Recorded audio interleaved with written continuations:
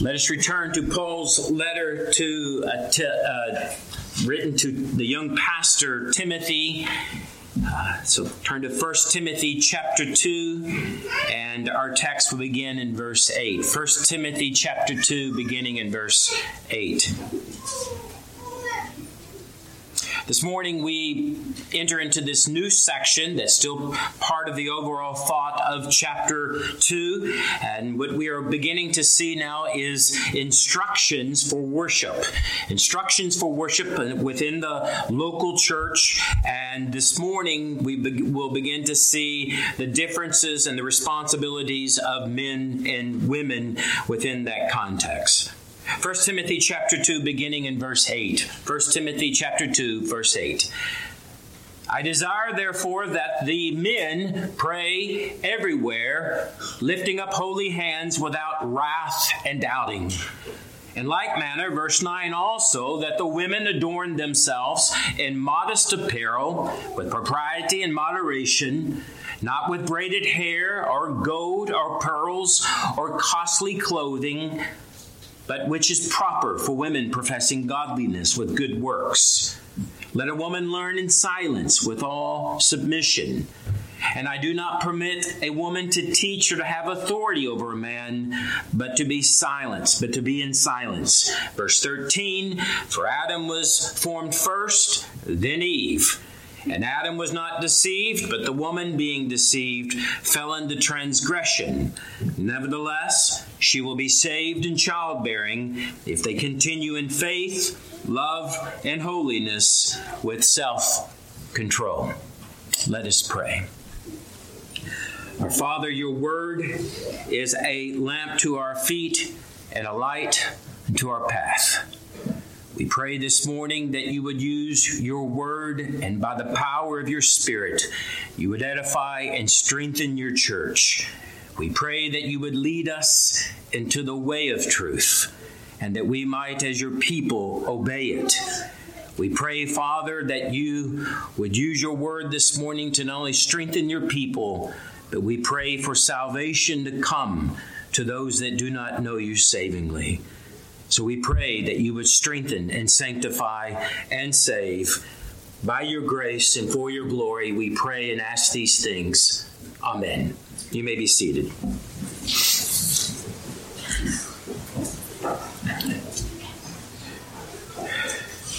We have been in chapter 2 for the last number of weeks. The apostle instructing the young pastor Timothy. And Timothy, like Titus, we should understand, is a type of apostolic legate, apostolic representative. He has been left there in Ephesus to correct problems in the church. And we've looked at how Timothy was to confront the false teachers. He was to correct the false doctrine. And now we have moved into a section that has begun to deal with the corporate worship of the church. And so he's setting in order the things that were lacking, and he was to establish them. As we look at this, we should be mindful of a number of issues. One, the corporate worship of the local church and the way that we worship and approach God is important to God. He establishes it in His Word. He regulates it by His Word. And though we've been looking at, in particular, worship in our prayer in general, especially prayer for all kinds, all sorts of men, for those that rule over us. And if you remember, there was an evangelistic emphasis in the way of prayer. Now we're beginning to see that the apostle begins to break down the worship aspect, and he will begin to speak of gender differences. The gospel doesn't eradicate gender. Male and female are part of the created order, and they continue in the life of the church. And we're going to see this. Though our culture And there are many in our culture that are pushing to eradicate gender on many aspects, the Bible upholds this. The Bible sets forth equal worth, but each are made differently according to their gender, and both are made in the image and likeness of God. Now, as we come to this section, many may say that what Paul is about to teach here may be, for some, the most difficult area in the book of 1 Timothy. Some may see it as the most controversial part of the book of Timothy, and they may attempt to interpret some of this in light of cultural concerns. But I would say that this teaching that we find here concerning corporate worship of the church does not at all appear to be influenced by local cultural concerns. Paul is setting forth the apostolic teaching concerning conduct in the churches. If there's any doubt, Paul makes this evident in chapter 3, and this section will move over all the way to chapter 3. And if you remember Paul's words in chapter 3, verse 15, "But if I am delayed, I write so that you may know how you ought to conduct yourselves in the house of God, which is the church of the living God, the pillar and the ground of truth." And so as God's people, we receive the apostolic word. We receive this as the authoritative word of God. And not only is it authoritative, but we believe it is sufficient for the life of the church, and in this case, for our worship. This is what we would say concerning the commands and the teachings of Scripture concerning the regulative principle of worship. Now again, the initial thought concerning prayer took us back to verses 1 and 2. You remember? "Therefore, I exhort, first of all, that supplications, prayers, intercessions, and giving of thanks be made for all men, for kings, and all who are in authority, that we may lead a quiet and peaceable life in all godliness and reverence." And so the initial thought of prayer brings us back to those opening verses. And now beginning in verse 8, the apostle moves to, listen, very specific instructions for men and women concerning prayer and the corporate worship of the church. Now, the central thought of our passage is that proper demeanor of prayer. Is that there is to be a proper demeanor in prayer. And when I say demeanor, I mean there is to be a proper inward attitude and a proper outward appearance. A proper inward attitude and a proper outward appearance.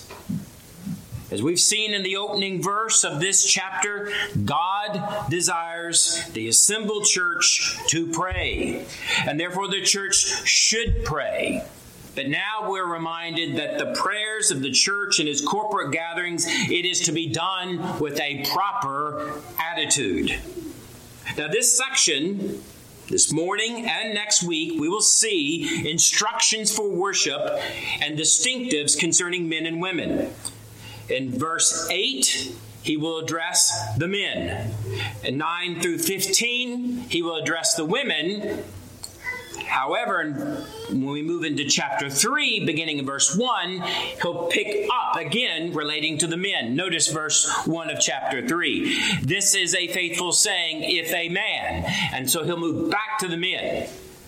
But he will begin in verse 8 with the men. Instructions for the men. And then next week, 9 through 15, instructions for the women. So let's look at instructions for the men concerning the corporate gathering of the church, and in this case, prayer. Verse 8. "I desire that the men pray everywhere, lifting up holy hands without wrath and doubting." So Paul begins this section addressing the men. And the first thing he tells us, number one, in the instruction to the men and the corporate worship of the church, is that the men are to lead in prayer. The men are to lead in prayer. I desire, therefore, that the men pray. The apostle desires this. He's instructing this. It's a command that he wants us to pray. And what's interesting, it's not just men in the generic sense. We find the word used like that in the Bible. The word, you recognize it, anthropos. We get the study of anthropology from that. But here it has the definite article, the, and it's derived from that word anthropos, but it's anir, or andros. It's where my oldest son is named, Andrew. It means manly one, and it's typically understood as an adult male. Paul's point is that during the corporate gathering of the church, the worship of the church, the men are to lead in prayer rather than the women. This is because the leadership of the church are to be men. That's coming in chapter 3, verse 1. This is a faithful saying: if a man desires the position of bishop or overseer, he desires a good work. So men, listen closely, men are to be leading the corporate worship of the church, and it should be the male leadership of the church specifically. Now, several of the apostolic churches were birthed, if you remember. They were birthed from the missionary labors of the apostles, and they would take place in a synagogue setting. The churches continued the same pattern as the synagogues, and that only male leadership would pray publicly. You may not even realize that we're going to see this, even in the synagogues, they would have office of elders and deacons. And so we'll see that much of that same pattern continues, brought over from the Jewish way of life, continues in the instruction and the life of the churches. Now, as we look at this and we see that the men are to be leading this, and these are to be those men that also manage and lead their household well. In chapter 3, they're also to lead the household of God well. And so that's what we have here. The men are in leadership, are to be leading the church in prayer. Now, someone may look at this immediately and want to push back and say, well, but what about 1 Corinthians 11:5? What about 1 Corinthians 11:5? Doesn't that allow for women to pray and to teach God's word? Well, the apostle expects women to pray, and there is an aspect of teaching that women will participate in. We can see that in a number of places, and we'll discuss that next week when he talks about the women teaching here. When is it appropriate for a woman to teach? However, here, when we look at 1 Corinthians 11:5, we need to see this in light of the instruction that he gives in chapter 14 of 1 Corinthians. In chapter 14 of 1 Corinthians, the apostle forbids a woman to speak in the assembly of the gathered church. So we interpret 1 Corinthians 11:5 in light of 1 Corinthians 14:34 and 35. In 1 Corinthians 14:34 and 35, it says, "Let your women keep silent in the churches, for they are not permitted to speak. But they are to be submissive, as the law also says. And if they want to learn something, let them ask their own husbands at home, for it's shameful for a woman to speak in church." Now, before some of our women may rise up and this stirs them, let me remind you that not all men are to be teaching the Word of God or leading the gathered church. Amen. This is primarily the responsibility of men and leadership. This is why we have chapter 3 here in 1 Timothy.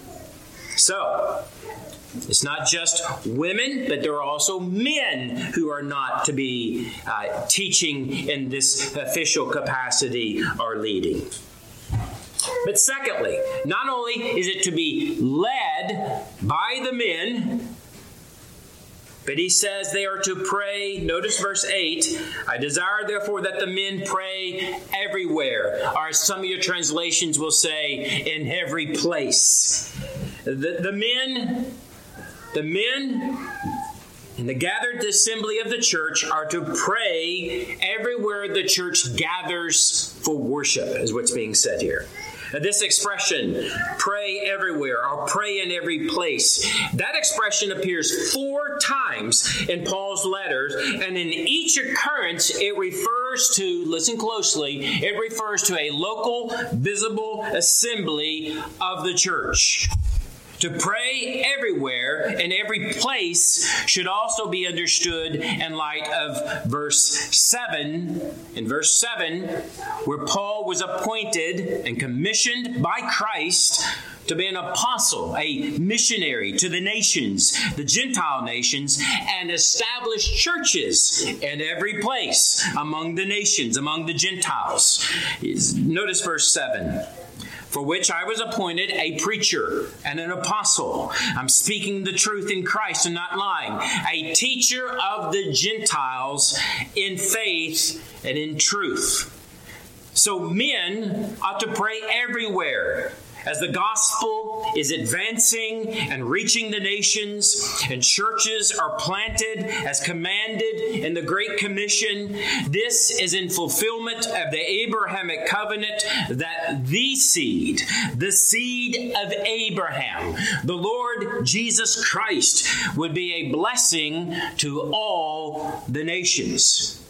As the church militant marches with the gospel to the nations, the truth of Christ, the gospel, the glory of God is to spread among all peoples. As the prophet Habakkuk was declared in Habakkuk chapter 2 verse 14, for the earth will be filled with the knowledge of the glory of God, the glory of the Lord, as the waters cover the seas. And notice the echo of Malachi chapter 1 verse 11 from our present passage. Malachi 1 verse 11. For from the rising of the sun even to its going down, my name shall be great among the Gentiles in every place. In every place. Incense shall be offered to my name, a pure offering. For my name shall be great among the nations, says the Lord of hosts. And lastly, the words of our Lord to the Samaritan woman at the well. You remember that? In John chapter 4, verse 21, where Jesus said, Woman, believe me, the hour is coming when you will neither on this mountain nor Jerusalem worship the Father. You see, it would come to a day and a time with the death of Christ, the coming in of the new covenant and the spreading of the gospel to the nations. It would be not in just the temple in Jerusalem, but men everywhere would pray to God of all the nations, of all kinds of men, all peoples. Churches would be established. Not just the Jews, but also the Gentiles would pray. And again, remember our passage from the last few weeks in verses 1 through 5, where we are told to pray for all kinds of people, Jews and Gentiles, and men of high rank and men of low. As he says in verse 3 of chapter 2, for this is good and acceptable in the sight of God our Savior, who desires all men to be saved and to come to the knowledge of the truth.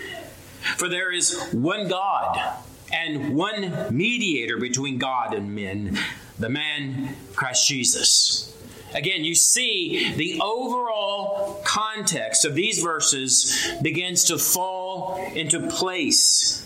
Praying for all men, all kinds of men, the nations, and the gospel in this evangelistic prayer is to be advancing among all peoples so that local churches would be established and the triune God over all the earth would be praised and prayed to in all places, or everywhere, as it says in verse 8.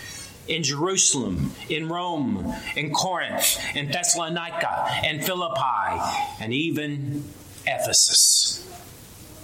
And so the men are to lead in the corporate gatherings of the church in prayer everywhere the churches are established and gathered for worship.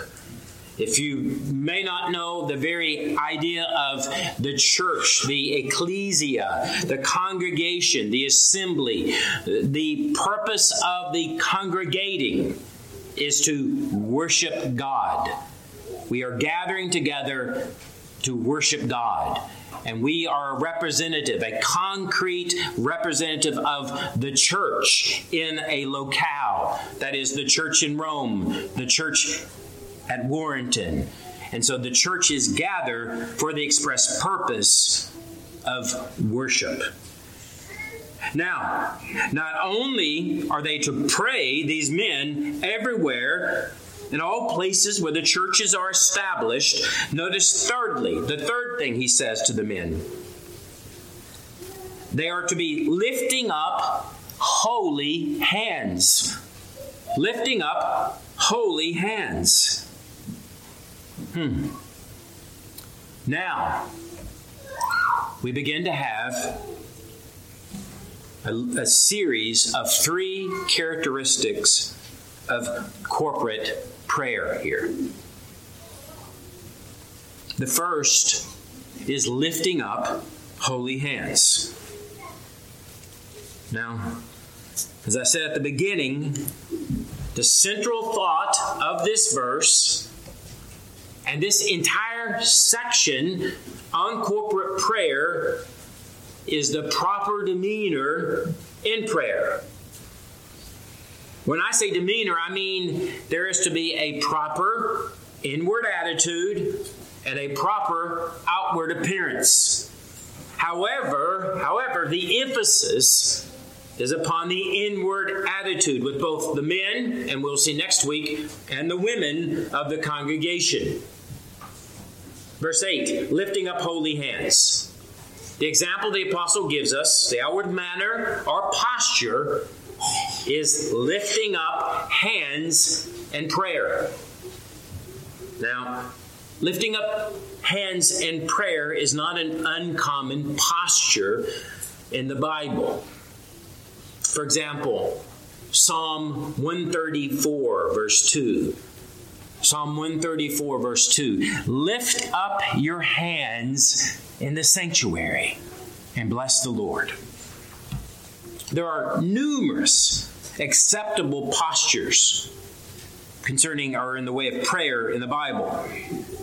Verse 8, this lifting up holy hands is probably someone standing in the sanctuary, someone standing in the midst of God's people, leading prayer. There's also on this posture, this idea that we see one is raising his hands. We can find not only raising hands, but we can find laying down, standing, kneeling, sitting. All of these are found in the Bible as acceptable postures of prayer. For instance, we find David standing and lifting hands in Psalm 134, as we've looked at already, but where it says, "Behold, bless the Lord, all you servants of the Lord, who by night stand in the house of the Lord. Lift up your hands in the sanctuary and bless the Lord." And the Apostle Paul, we can find him kneeling in Ephesians chapter 3, verse 14. Ephesians 3, verse 14. "And for this reason I bow my knees to the Father of our Lord Jesus Christ."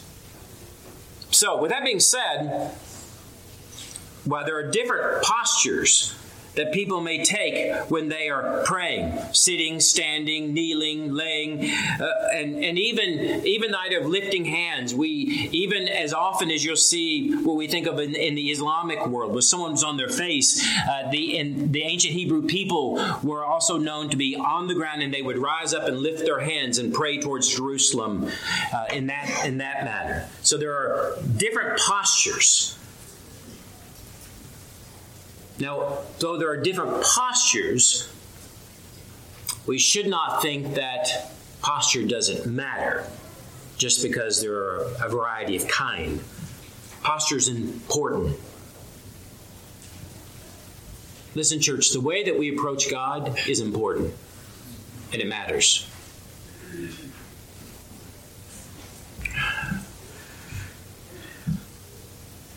The way that we speak to someone matters.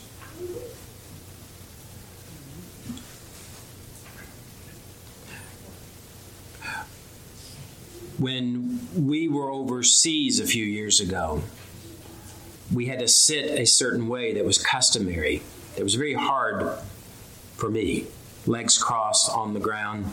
Poe thought it was somewhat funny because he knew after about 15 minutes I was done, and I would squirm, and he'd put his hand over on me and go, "Hang in there." But one of the things he'd have to remind me is as I was squirming, I would have a tendency to turn my feet, and turning the bottom of your feet to people in that part of Asia was considered offensive. You didn't show the bottom of your feet. Ever since then, I've had a tendency to think of coming before God, and I have a tendency to put both my feet solid on the ground. My feet I don't want to show God the bottom of my feet. This is a subconscious thing that's happened with me. And that's probably appropriate. I don't think we should be praying in such a casual way that my legs are crossed or that I'm slouching.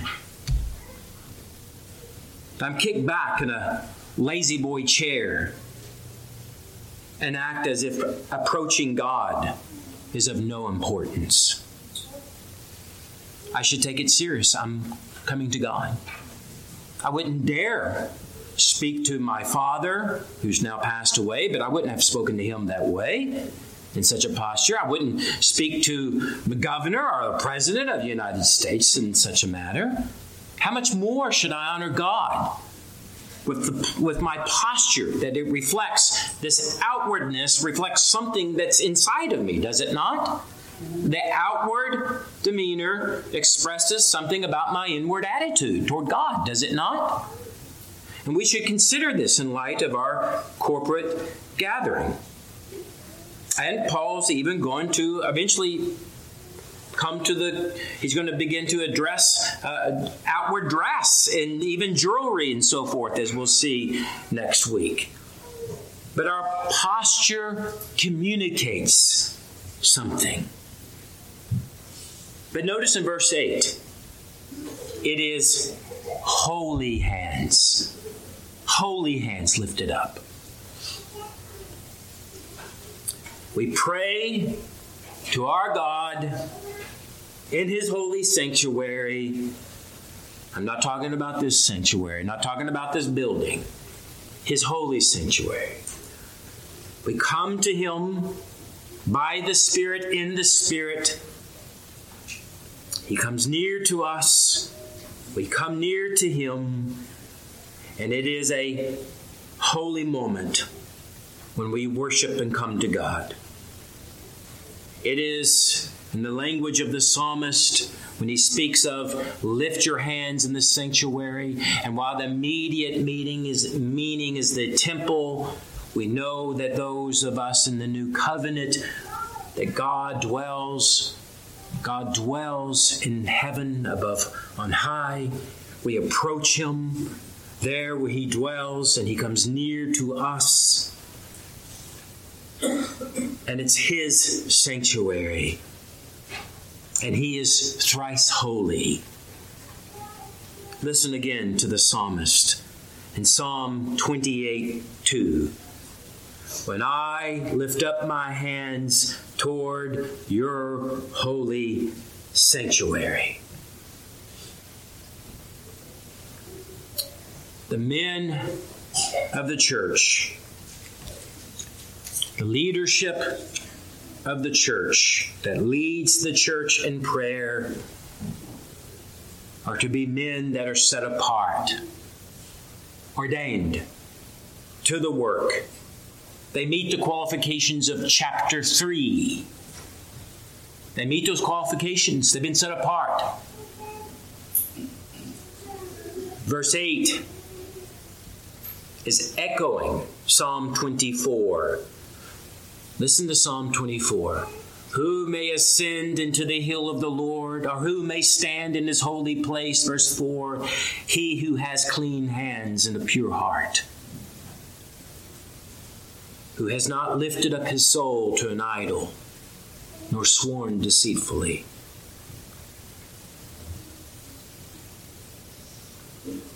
Not just leadership, though that's the focus here. Or that may be the focus. All men are to approach God with holy hands. And that we are to be men that turn away from sin and that pursue holiness. The hands lifted up by all men are to be hands of men of integrity and faith. Faith. And so they are to lift holy hands toward God.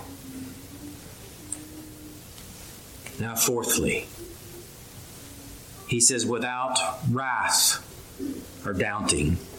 Here's that string of 3. Holy hands, and then without wrath and doubting.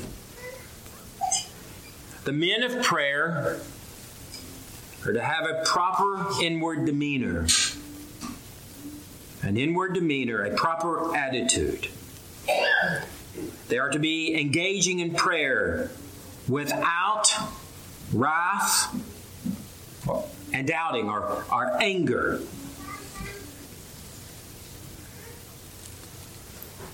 And without doubting. If you see this now in context, the church at Ephesus, I just wonder, because the church at Ephesus was going through difficulties.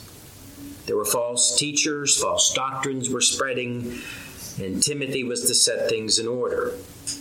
However, while the church was to pray, their prayers were not to reflect personal anger, bitterness, and to be argumentative. That is, these areas of bitterness in the life of the church were not to enter into the life of their public prayers. So we may have something here. But it is to be without wrath, without anger, and without doubting, without being double-minded, maybe, as James would tell us. Listen to the words of James. James 4:8. James 4:8. Draw near to God, and he will draw near to you. Cleanse your hands, you sinners, and purify your hearts, you double-minded. James 4:8. So we have a string here of things commanded that the men in the church, in every church, found in everywhere, in every place, are to pray. And they are to be men that are of integrity, men of faith. They are to be men in pursuit of holiness. They are to be lifting up holy hands. They are to be praying without wrath and doubting. Now, some closing application here. Just the men today, because there was so much in the following verses concerning the women. But now the men. 1, let us all remember, men and women, the danger here that we should remember that though we have an outward demeanor that's given to us, let's be careful of the danger of just some kind of rote formalism. Only a proper outward demeanor without the proper inward attitude. We know the deadliness of that. It's not just going through the outward motions, right? It's not just the working of the work, as some traditions would say, right? And secondly, not only should there be an outward demeanor that's proper, but an inward attitude that is proper, but we should remember that as a people, we are to be humble in our prayer. Our prayer should be biblically directed, And we have that great warning that's given to us by our Lord concerning the prayers, you remember, in that parable of the Pharisee and the tax collector. Listen to this. Luke 18, beginning in verse 9. Also, he spoke this parable to some who trusted in themselves that they were righteous and despised others. 2 men went up to the temple to pray, one a Pharisee, the other a tax collector. The Pharisee stood and prayed thus with himself, God, I thank you that I'm not like other men, extortioners, unjust, adulterers, or even as this tax collector. I fast twice a week. I give tithes of all that I possess. Verse 13, and the tax collector standing far off would not so much as raise his eyes to heaven, but beat his breast, saying, God, be merciful to me, a sinner. I tell you this man went down, Jesus said, to his house justified rather than the other. For everyone who exalts himself will be humbled, and he who humbles himself will be exalted. And so all of us, the entire congregation, all men, leadership and all men, and all of us in our prayers, we are to come to God humbled, recognizing our sin and guilt, our great need of the Lord Jesus Christ, and that we come to God. We come to Him through the goodness and grace that He has shown us in the gospel. We have a command here. We have a command to obey here. We have an example and instructions given to us, an apostolic word on how we are to conduct ourselves in worship. And we are to obey this command. But we have not only the command, the law, the instruction of the apostle given to us, but we're reminded this morning of the good news. That when we do pray, when we do come to God, when we do gather together, we gather together to worship God because He has redeemed us by the blood of His Son, the Lord Jesus Christ. We have holy hands only because of the shedding of the blood of the Son. We can only come to God because of the one mediator. You remember these verses?